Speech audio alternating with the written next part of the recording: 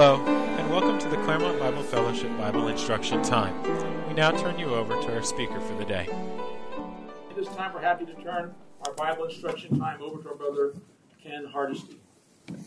Well, good morning once again. It's a pleasure to be with you again. This is our last Sunday with you this year, and it's always one of those things when you're gathering with saints that you love and have known for many, many years.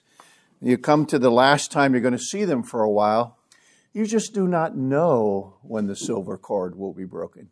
You just don't know when the golden bowl will be broken. You don't know if I will ever see you all again. Oh, I know. In the Lord's, we'll see you in glory. We'll see you one day in glory if we don't see you here. But we don't know what the next year carries. I know the last time we were in Man of War, and we were talking.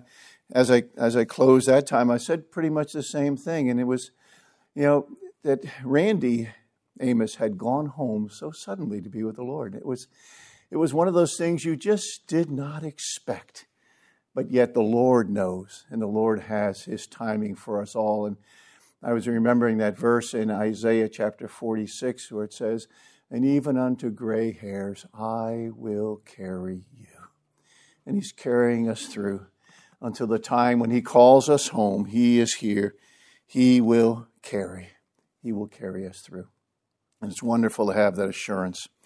We're back in 1 Kings this morning, 1 Kings chapter 18. We have been doing our series on the life of Elijah.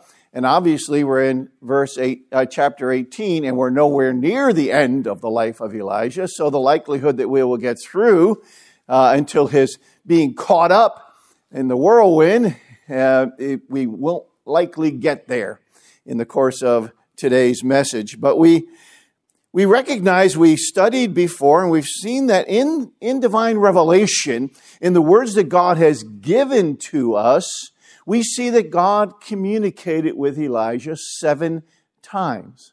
Now, He may have communicated with him other times. He may have spoken to him other prophecies. He may have spoken to him in other ways, but the Spirit of God has given to us in inspired word 7 times when He spoke to Elijah. And then the rest of the time, He walks by faith. And that's where we find ourselves. We have the Word of God. We have the truth of the Word of God, but we recognize that we must indeed walk by faith. Walk by faith. So we're in chapter 18, and it reads this way. I'm going to read the first 19 verses. "And it came to pass after many days that the word of the Lord came to Elijah in the 3rd year, saying, Go and present yourself to Ahab, and I will send rain on the earth. So Elijah went to present himself to Ahab. And there was a severe famine in Samaria. And Ahab had called Obadiah, who was in charge of his house. Now Obadiah feared the Lord greatly.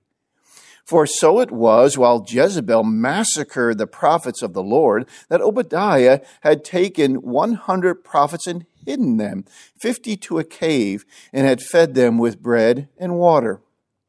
And Ahab had said to Obadiah, Go into the land to all the springs of water and to all the brooks. Perhaps we may find grass to keep the horses and mules alive, so that we will not have to kill any livestock. So they divided the land between them to explore it. Ahab went one way by himself, and Obadiah went another way by himself.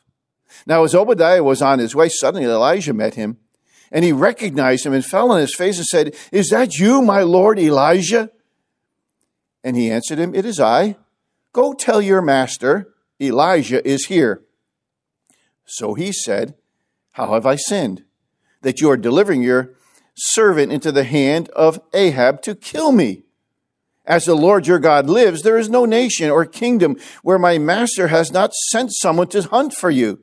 And when they said, He is not here, he took an oath from the kingdom or nation that they could not find him. And now you say, Go tell your master Elijah is here? And it shall come to pass, as soon as I am gone from you, that the Spirit of the Lord will carry you to a place I do not know. So when I go and tell Ahab, and he cannot find you, he will kill me. But I, your servant, have feared the Lord from my youth. Was it not reported to my Lord what I did when Jezebel killed the prophets of the Lord? How I hid 100 men of the Lord's prophets, 50 to a cave, and fed them with bread and water? And now you say, go tell your master Elijah is here. He will kill me. Then Elijah said, as the Lord of hosts lives, before whom I stand, I will surely present myself to him today. So Obadiah went to meet Ahab and told him, and Ahab went to meet Elijah. Then it happened when Ahab saw Elijah that Ahab said to him, is that you, O troubler of Israel? And he answered, I have not troubled Israel, but you and your father's house have, in that you have forsaken the commandments of the Lord and have followed the Baals, and therefore send and gather all Israel to me on Mount Carmel. The 450 prophets of Baal and the 400 prophets of Asherah who eat at Jezebel's table. And the Lord will add his blessing to the reading of his word this morning. Now we have seen Elijah at the commandment of the Lord move from place to place. We remember that he wasn't commanded to go present himself to Ahab the first time. We don't see that command anywhere in Scripture. But we see that the passion of Elijah for the things of God, for the Lord God, moved him in such a way to go before Ahab and to say to Ahab, it will not rain any longer on this land until I say so. And you remember referring back to the portions in Deuteronomy 28 that was speaking about the curses. Because of their disobedience, because they had walked away from God, because they were now worshiping the Baals and worshiping the Asherah, worshiping a plurality of other gods, such as Mot, that we mentioned in one of our last lessons as well, that now there was not going to be rain. And God commanded, and then the first words that we heard from God to Elijah was, go and hide yourself by the brook Cherith, and I will care for you there.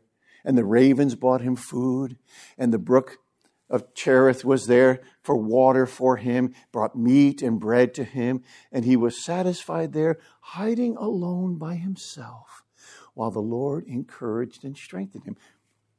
Then the water dried up. And we went through that last week. The water dried up. And when the water dried up, then the second time the Lord spoke to Elijah came. And he said, now get up and go to Zarephath. And there I have commanded a widow, and she will care for you. And we saw last week that the widow had no idea that she had been commanded. There's no evidence that the woman understood what had gone on, but in the providence of God, he placed that woman right at the gate, right where Elijah could find her. But the point is that he sent now Elijah from that secure little place down by Cherith, the brook Cherith, sent him like 85 miles going up to where Zarephath was, just south of Sidon, where was the heart of Baal worship in Phoenicia. Sent him right to the heart of Baal worship, right into a city where Jezebel was well known, in Sidon where her father was well known, right into the heart of the enemy's territory, right into Baal's home turf. He sends Elijah and he says, go to where I have sent you. And I wonder, as Elijah was walking along those 85 miles plus on his way to Zarephath, was he thinking? What was he thinking? What was the thoughts that were running through his mind? Well, Scripture doesn't tell us. Scripture doesn't tell us. But we recognize that he knew where he was heading. He knew where he was going, that where the Lord had directed his heart. And now he was going to be in a place where God would protect him and provide for him again but in the heart of enemy territory. In the heart of enemy territory. He was walking toward that new destination by faith. Just as he had walked down to Cherubim at the word of the Lord by faith. He was trusting God, trusting the Lord to provide for him as he moved in that direction. But God was at work. God is always at work in the walk of faith. God was working. He's about to enter into the midst of the territory of Zarephath. Have you ever felt, as Elijah surely felt, have you ever felt that you're dwelling in the midst of enemy territory? Have you ever felt that way? Surely you have, because surely you are. We are all dwelling in the midst of enemy territory. All around us, the enemy is at work. All around us, we see his influence in our culture. We see his influence in the lives of men and women. We see his influence in the school systems. We see his influence, even though the earth is the Lord and the fullness thereof. We also recognize it is under the sway of the evil one. And we all are walking in enemy territory. By faith, trusting in the Lord of glory, trusting in the one who has called us, trusting in the one who carries us through and in the midst of enemy territory. We were once members of that race, if you will. We were once those who were afar off. We were once those who were a part of the enemy's people. But God redeemed us through the precious blood of his Son. And now we are strangers in a strange land. We are pilgrims moving through this land, heading home to glory. But we are right here now.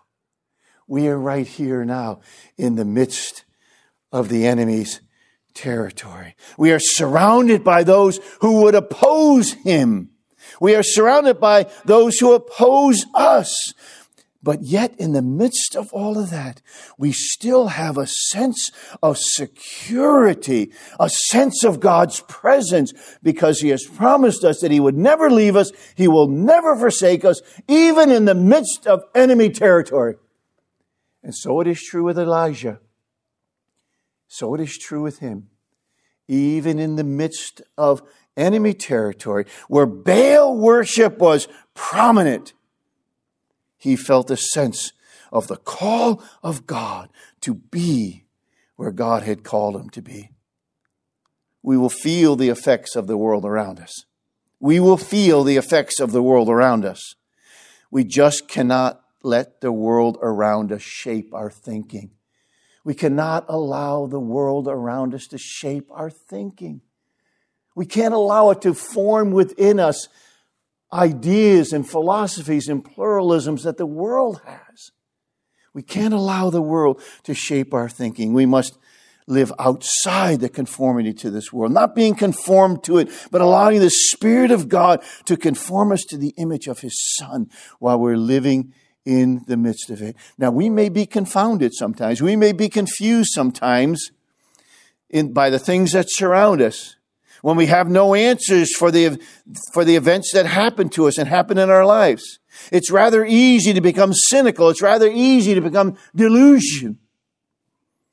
But in those times, when we know that God has allowed these things, that God has ordained these things that have happened to us and all around us, we learn to accept his will and to walk in that will, waiting for him, waiting on him for the next step. And here is the next step for Elijah. And it came to pass after many days that the word of the Lord came to Elijah in the 3rd year, saying, "Go, present yourself to Ahab." The third communication, go present yourself to Ahab, and I will send rain. And I will send rain. There by the brook Cherith, he learned about the provisions of God.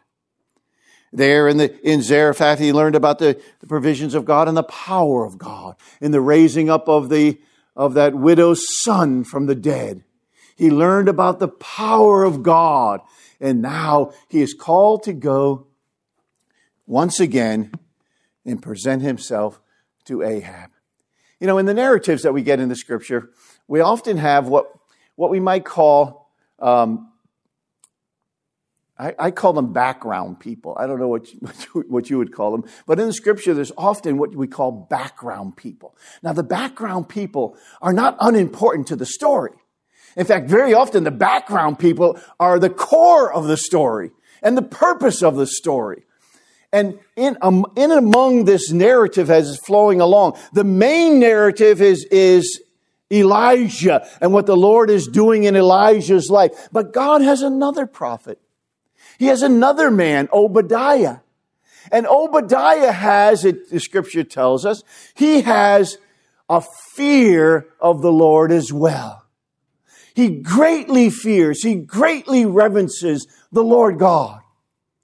And his environment is very different, isn't it?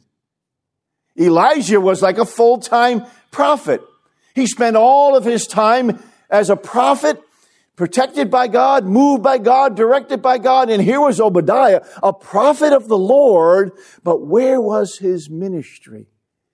In the civil government of Ahab.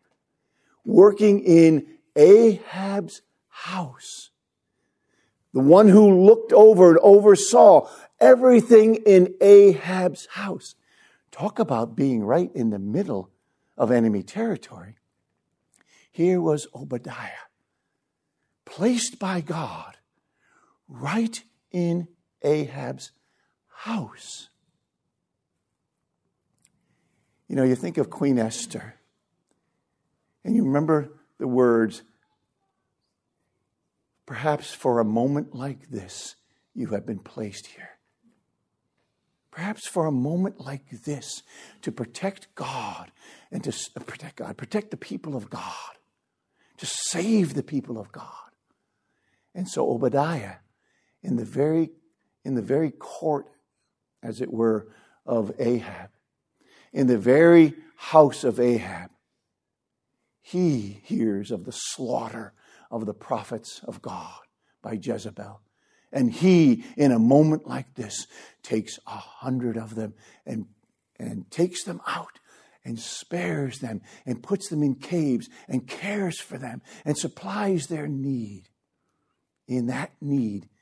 And here he was. Here he was as a prophet in the very house of Ahab, being used by Ahab. And now this narrative, this part of the narrative comes upon us. Ahab is hoping to spare the cattle. He's hoping to spare the horses and the mules, which he would use in battle. He's hoping to spare the cattle, the livestock. And so he says to Obadiah, the famine is severe.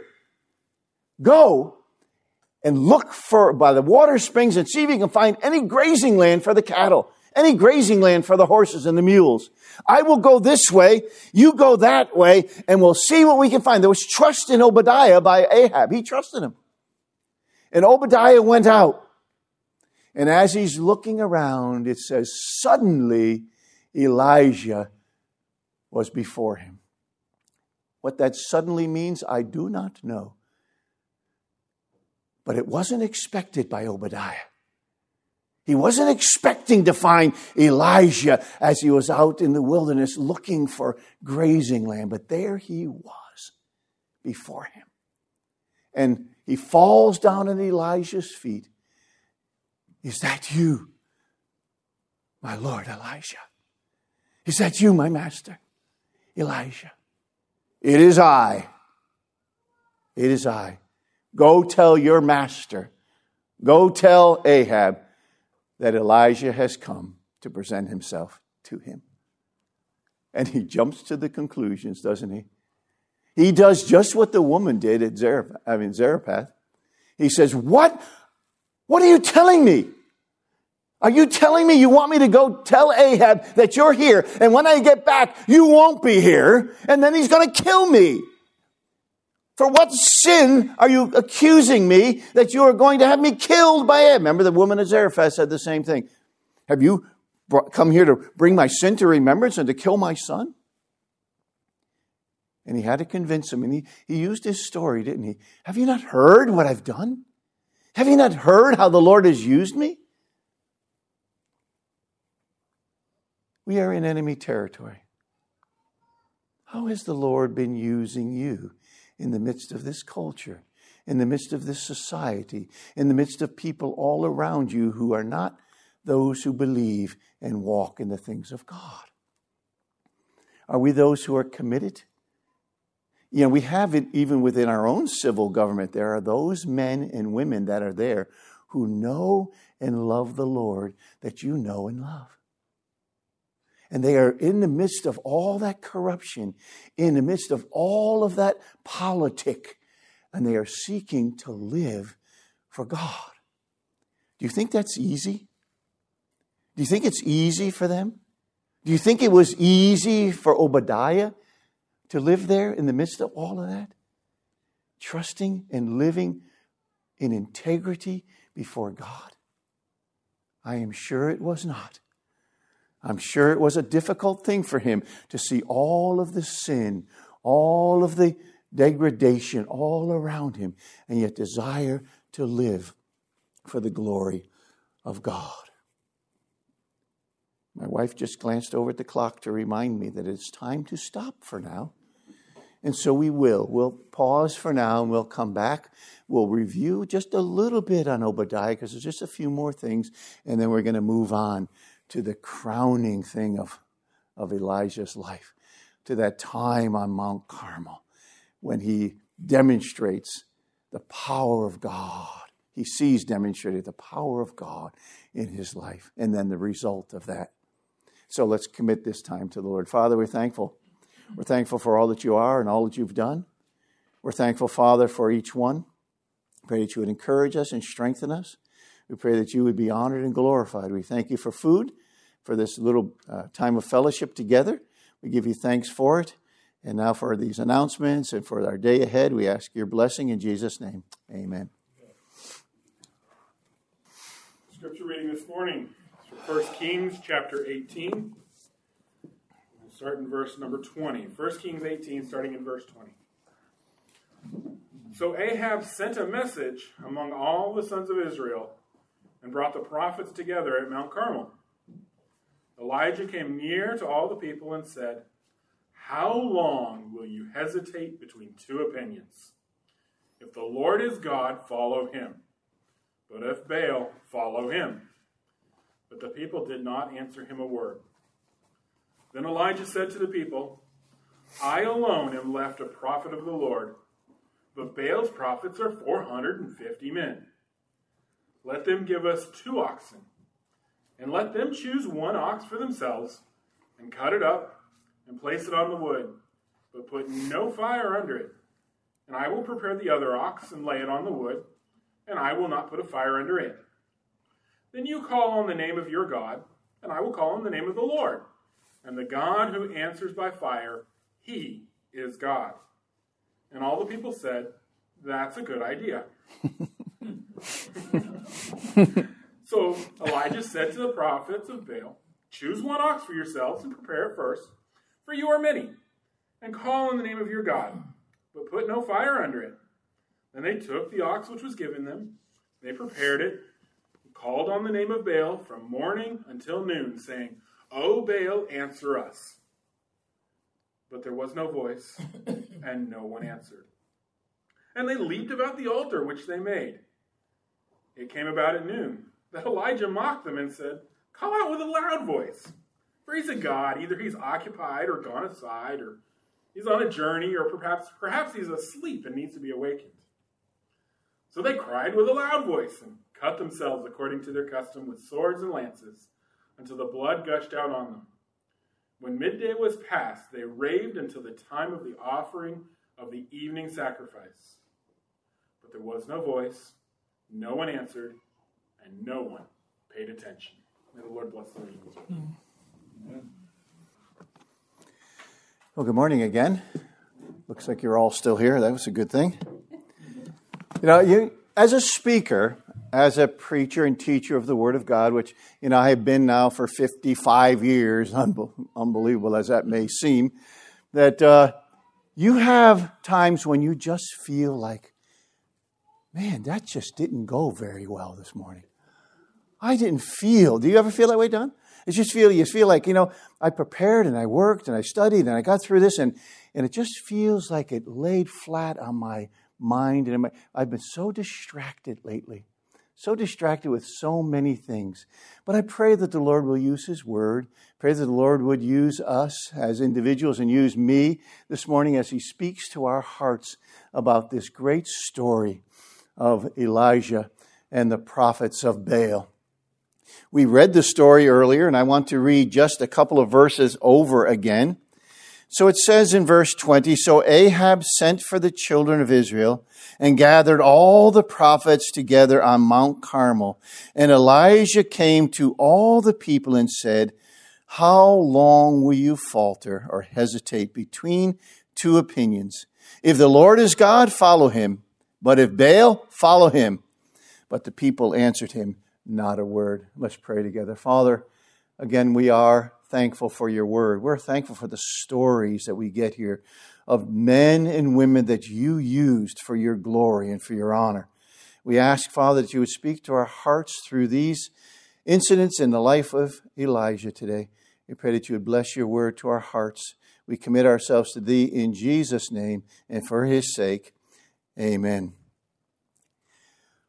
So Elijah has called all the prophets of Baal to come to Mount Carmel for a test. He says, get them all together. I am alone and a prophet left in Israel. Now we know that wasn't true, and we'll find that out later on.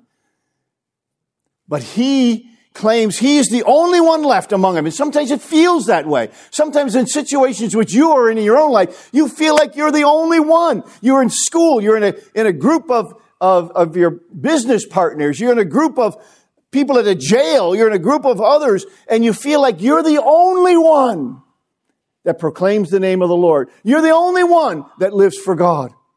Everyone else is going their own way, doing their own thing, promoting their own things. And you stand alone. You feel that way sometimes? You feel like you're alone in this world sometimes?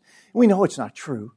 We know we have brothers and sisters who encourage us and strengthen us. We know that God is with us and never leaves us and never forsakes us. But there are times when you just feel like I'm all alone. There's no one here to succor me. There's no one here to see my side and understand what I believe and how I believe. And so was Elijah. He confronted them and he said, meet me now at Mount Carmel. Bring all the prophets of Baal, all the prophets of Asherah who eat at Jezebel's table. Bring them all up to Mount Carmel.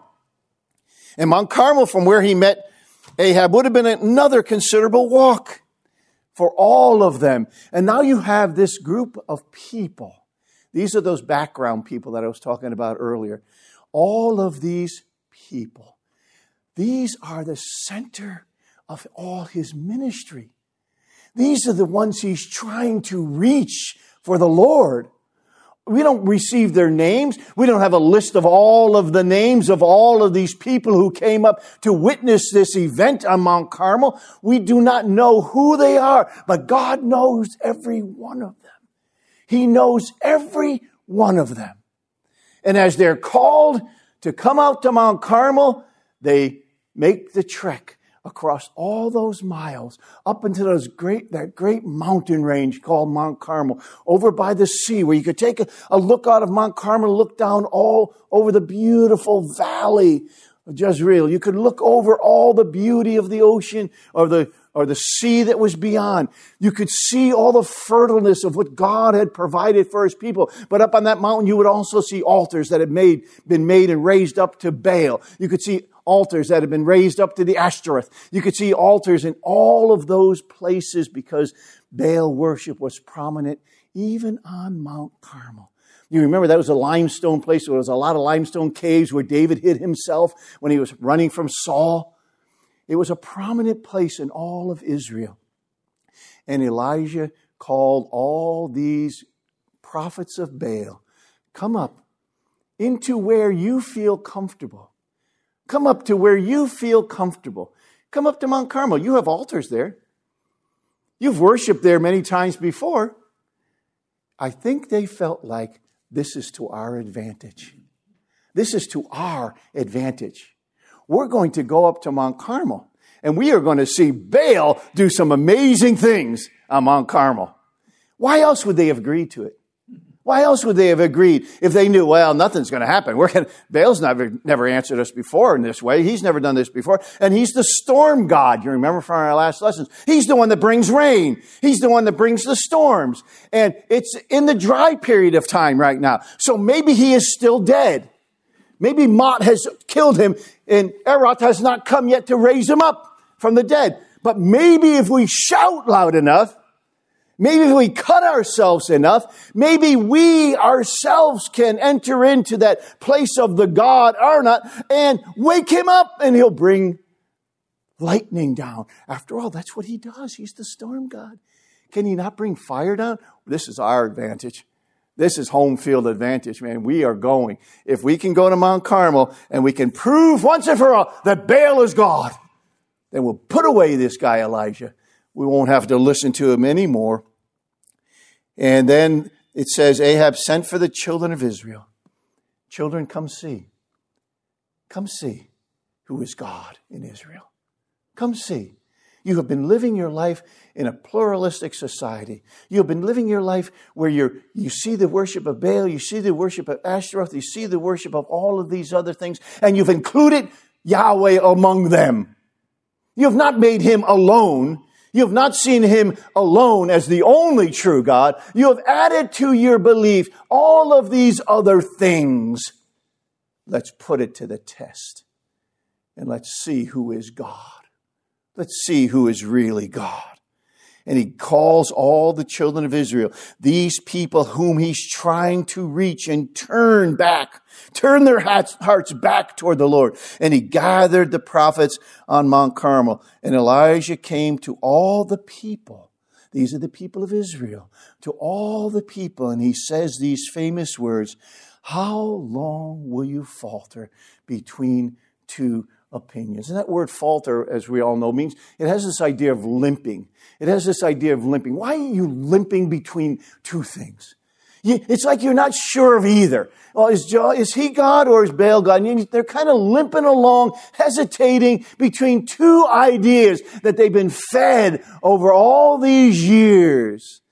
Since the time of the separation of the kingdom, where all of these idols, all of these things were coming in. Who are we to believe? And they're going back and forth between two opinions. Why are you going back and forth between two opinions? If Yahweh, if Jehovah is truly God, then follow him. And if Baal is God, well then follow him. But stop being held between these two things. Make a commitment. Stand up. Who is on the Lord's side, as Joshua would say? Who's on the Lord's side? And he's asking the people of Israel. He's asking the people, why are you limping back and forth between these things?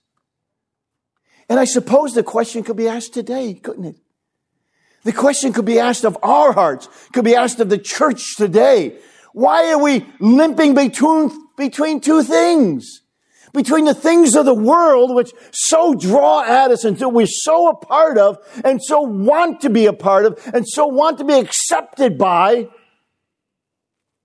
or between the Lord and all that he has promised, and all that he is, and all he can supply, and the joy and the peace that he alone can give. When you're trying to fill it up with all these other things, he alone can bring you the peace and the joy that your heart is yearning for. Why are we limping sometimes between two things? If the Lord is God, then follow him. Not haltingly, not limpingly, not hesitantly, but following him with all our hearts. It's easy to sing about, isn't it? We were just singing about it, and I love the words of this song, and we've all sung it many times over the years. But listen to some of these words again. O Jesus, Lord and Savior, I give myself to Thee. And so all of us in this room would say, yes, we have given ourselves to the Lord Jesus. He is now our Lord. He is now our Master. He is the one who owns us. For Thou in Thy atonement didst give Thyself for me. I own no other master. My heart shall be Thy throne. My life I give henceforth to live. O Christ, for Thee alone. That's this question. That's this question. We halter between two opinions. If the Lord is God, then follow Him with all your heart. Give yourself wholly over to Him. Completely over to Him. Nothing held back. Giving ourselves wholly unto Him because He gave Himself for us. He gave Himself for us. Why halter between two opinions? Why falter between the two? If the world is what you're after, then go get it. Seek it. Follow it. Do whatever you need to do to obtain everything you want in the world. But if it's God that you're after, and it's the Lord that you're after, well, then you commit everything to Him and then go out and pursue your life. With Him at the head, with Him at the helm, with Him at the wheel. Him leading and directing and guiding. His will to be done. Being your desire and my desire in our lives. I was just talking earlier, and I guess with Dennis and Bob, we were talking about this whole idea as we get older, and I don't know if this is true with all of you, but as we get older, it appears to me, because of the experiences of our lives, because we have gone through so many things in life, we have faced the hardships, we have faced the joys, we have seen our children raise up, we have seen them go on for the Lord, we have seen some fall away, we have seen all of these things happening in our lives, that we've come to a point in our lives where it is much easier for us to now say, Thy will be done. It's true, isn't it? It's easier now than it was when I was a youth. When I was a youth, it's easy to sing about Thy will be done, but we already had ideas in my own will that I wanted to get done. We were talking about how we would always talk about the rapture, how excited we were. We wanted to see the Lord come when we were just young people, but it was always like, I want the Lord to come soon. But can I please get married first and have a family and have children? I really want to experience that before you come. But if you allow that, that would be great. Have we got to the point in our lives where it is, Thy will be done? Whatever it is, whatever may come, the hardships, the loss of loved ones, the loss of relationships, the hard times that come into the life, has our heart learned to say, Thy will be done? And will not falter anymore between two opinions. If the Lord, He is God, if He is God, then I will follow Him. Why would you not follow Him if you know the God of the Bible? And you've seen His power, you've seen His splendor, you've seen His majesty in the Scripture, you've seen His promises, you've read of His promises, you know what the end is like. You know that judgment is going to fall on this world. You know that we're going to be caught up to be with Him forever. You know that we're going to enter into the new heaven and the new earth one day after this is all melted away with a fervent heat. And we were going to live with Him forever and ever. Why would we want anything else but that God? That God as the head and master of our lives. I am not the master of my destiny. He is. He's yours. And He's mine. Why halt? Why flounder between two opinions? If He is the Lord, follow Him. But if Baal, follow him. But the people answered not a word. That's a startling little statement, isn't it? Sometimes we might read right over it, but it's a startling little statement.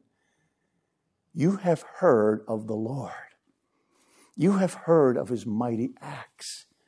You have heard how he delivered the people of Israel out of Egypt. And we talked about this a couple of weeks ago, I think.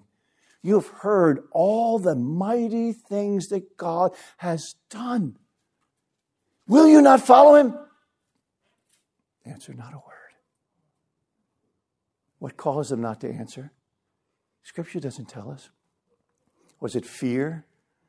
Was it fear that the ones around, the prophets of Baal, was it fear that Ahab, was it fear that Jezebel, was it fear that others might hear them say, yes, the Lord alone is God, and suffer possible death for that as the other prophets had? Was there fear in doing it? Was there uncertainty in their own mind?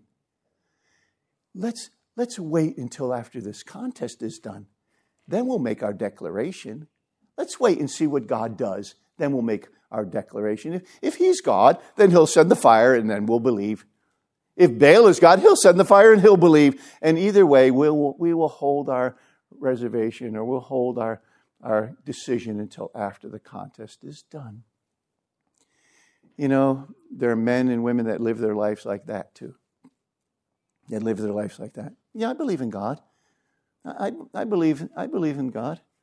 But I'm just holding my cards close to my vest. You know, I'm not sure I believe everything that the Bible says, about him. I'm not sure I believe this. I'm not sure I believe that. But I know there's a God. I believe there's a God. And one day the cards will be laid on the table. Did you believe? Was your heart given over to the Savior? Were you saved? Were you saved? Decisions. We make them every day. Decisions. And here was a time for decision to be made on behalf of the people of God. And they uttered not a word. Then Elijah said to these same people, I alone am left a prophet of the Lord. But Baal's prophets are 450 men. And then he challenges them, as we've read already. Let them take 2 bulls. Let them choose one, cut it and be ready for a sacrifice to be laid on the altar. Put it up on the altar, but don't put any fire under it. And they can call upon their God. I will call upon the Lord. And the people answered. I like that translation. The people answered and said, that's a good idea. After all, of course, the way it says it here is, it is well spoken. Or you might put it this way. That's a clever idea. Let's try that and see what the results will be. What a good idea. And the prophets of Baal thought it was a good idea too. There was no objection to it. It was like, this will be great. And they go up on Mount Carmel. They all go up to Mount Carmel. And they prepare the altar. And Elijah says to the prophets of Baal, choose one bull for yourself. Prepare it first. For you're many. Call on the name of your God. Put no fire under it. So they took the bull and they prepared it. And they began calling on Baal to hear me. Hear us. All those voices. Can you imagine 850 voices going up? Crying out to Baal. 850 voices. 450 for Baal, the 400 for the Asheroth, all 850 voices up on Mount Carmel shouting out to Baal. Boy, that must have been something to witness, wasn't it? And all the people of Israel around, listening.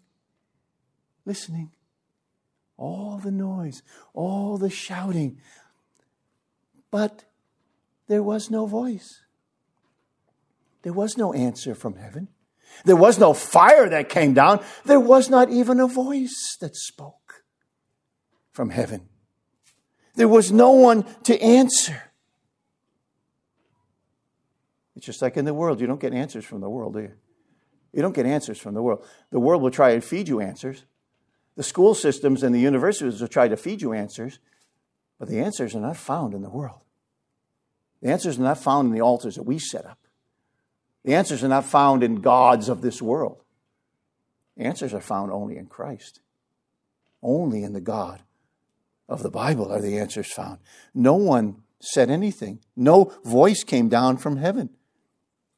So at noon, they must have believed and still believed, well, we weren't loud enough. We didn't do enough because Baal's still sleeping. He's still dead. Remember, we told you about how that worked. Baal is still dead. He's going to need to be woken up in order to bring rain, in order to bring storm. So let's start doing what we've always done before when we needed this. Let's start cutting ourselves. Let's start making this.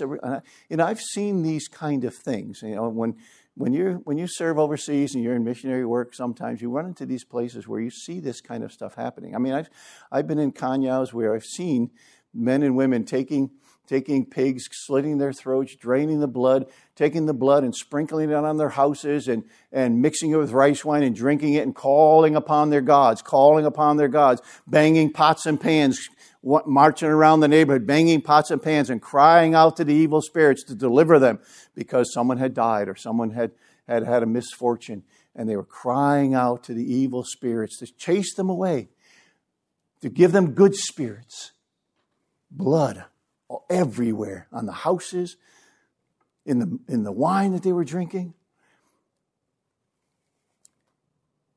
And these men began cutting themselves and crying out to God, crying out to Baal, their god, crying out that he would bring the fire. But nothing happened. And then Elijah, after noontime came, they'd been there all morning.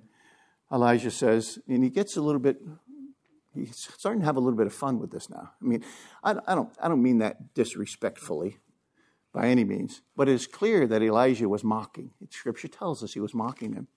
So he's looking at them dancing around, he's looking at them cutting themselves, he's looking at all the stuff that's going on, and he says, cry louder. You better get really loud because he's not waking up. He's not waking up. Cry loud. Because if he is a god, either maybe he's off meditating somewhere and he's in deep meditation. You need to cry a whole lot louder if you're going to wake him up. Or maybe he's busy. Or maybe he's on a journey. Maybe he's off journeying around. Wouldn't that be nice? Maybe you need to call him back. Get him back here in time to answer you. Perhaps he's sleeping. Maybe he's sound asleep. And that was the more likely one. He was dead. Jehovah is not dead. Jehovah did not face death. He's not dead. He's alive. And that was one of the things that he was going to point out. So Elijah said to all, and then it says that they prophesied until the time of the evening sacrifice. But there was no voice. No one answered. No one paid attention. Then I can imagine a silence.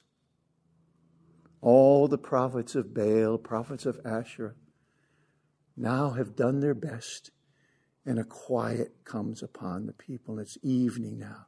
It's time for the evening sacrifice, which was to be offered up morning and evening as a sweet-smelling savor unto the Lord. And as the evening sacrifice came, Elijah says to all the people, all these background people, again, who are faltering hesitating between two opinions, needing to have some closure, needing to understand who really is the Lord. Is Yahweh truly the Lord, or is Baal the Lord? Well, they've seen that Baal did not answer. They saw there was no response from Baal, and he calls the people together. So all the people came near to him, and he repaired the altar of the Lord. The altar of the Lord had been torn down. The altar of the Lord was, all the altars of Baal were standing, but the altar of the Lord, the place of worshiping the Lord, had been torn down. And he took 12 stones, each for the tribes of Israel, and built a new altar. He built a new altar from these stones. He took 12 stones, according to the number of the tribes of the sons of Jacob, to whom the word of the Lord had come, saying, Israel shall be your name. And with the stones he built an altar in the name of the Lord, and he made a trench around it.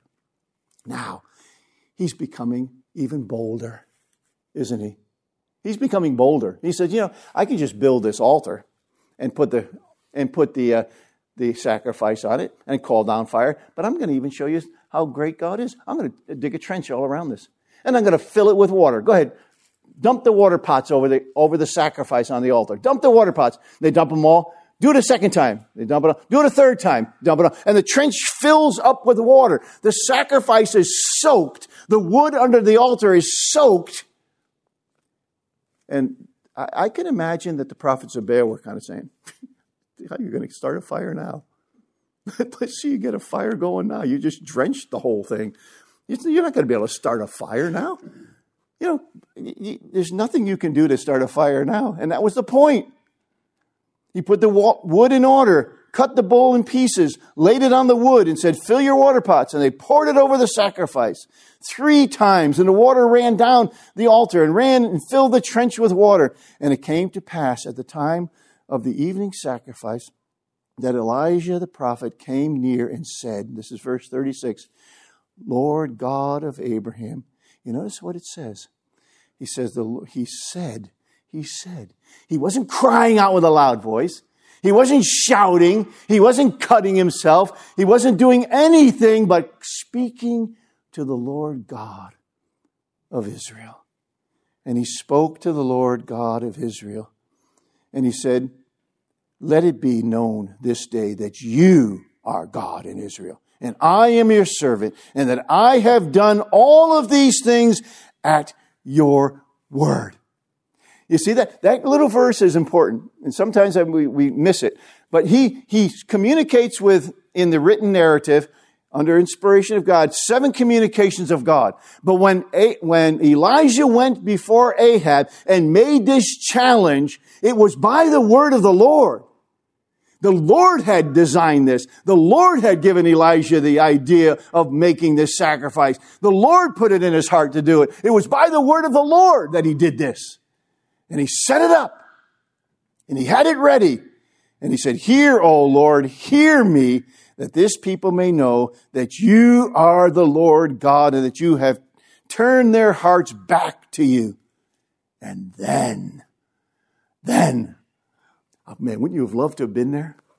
I mean, that would have been enough to scare your socks off. Man. It would have been enough to frighten you. And it certainly frightened the people who were nearby. It was quiet. He calls out to the Lord, and suddenly out of heaven comes this fire, and it comes down and it consumes the sacrifice. It consumes the wood. It consumes the altar. It licks up all the water in the trench that is there. And what do the people say? Well, I'm still faltering. I'm not sure. There was no doubt in any of the people's mind at that point. The Lord, you are God. The Lord, you are God. How can there be any other? Did you see what he just did? He is God. He is God. There is no other.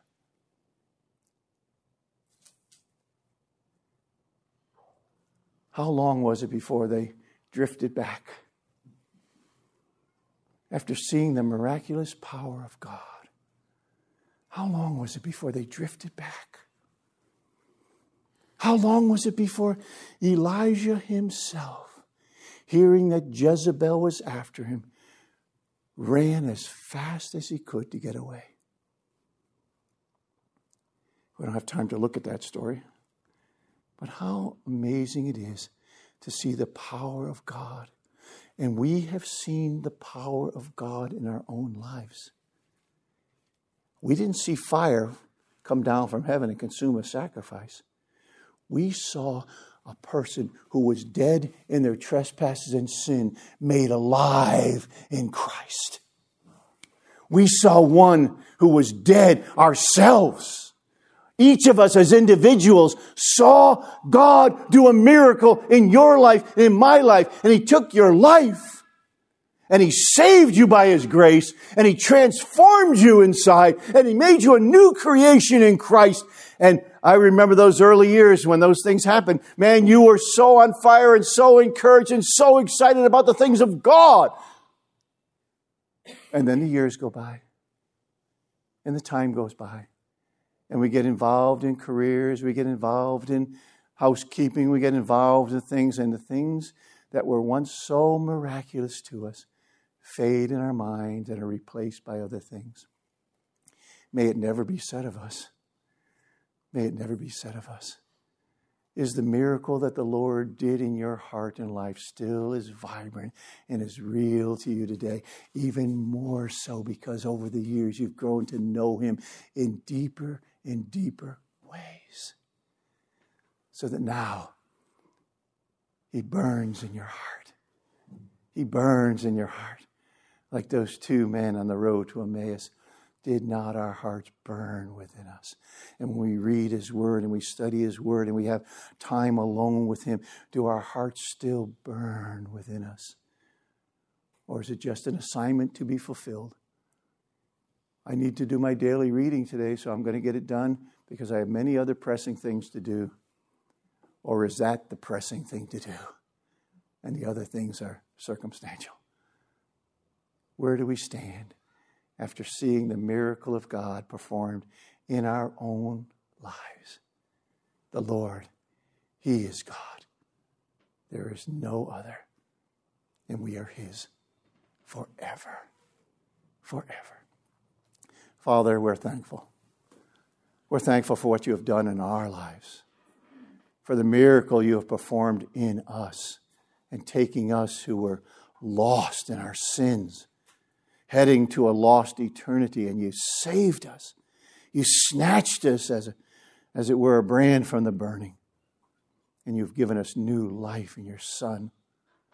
And Father, You spoke to those people all those millennium ago. And they could see Your power. See You send down that fire from heaven. And they fell on their faces and cried out that You are the only Lord. And yet how quickly they fell away again.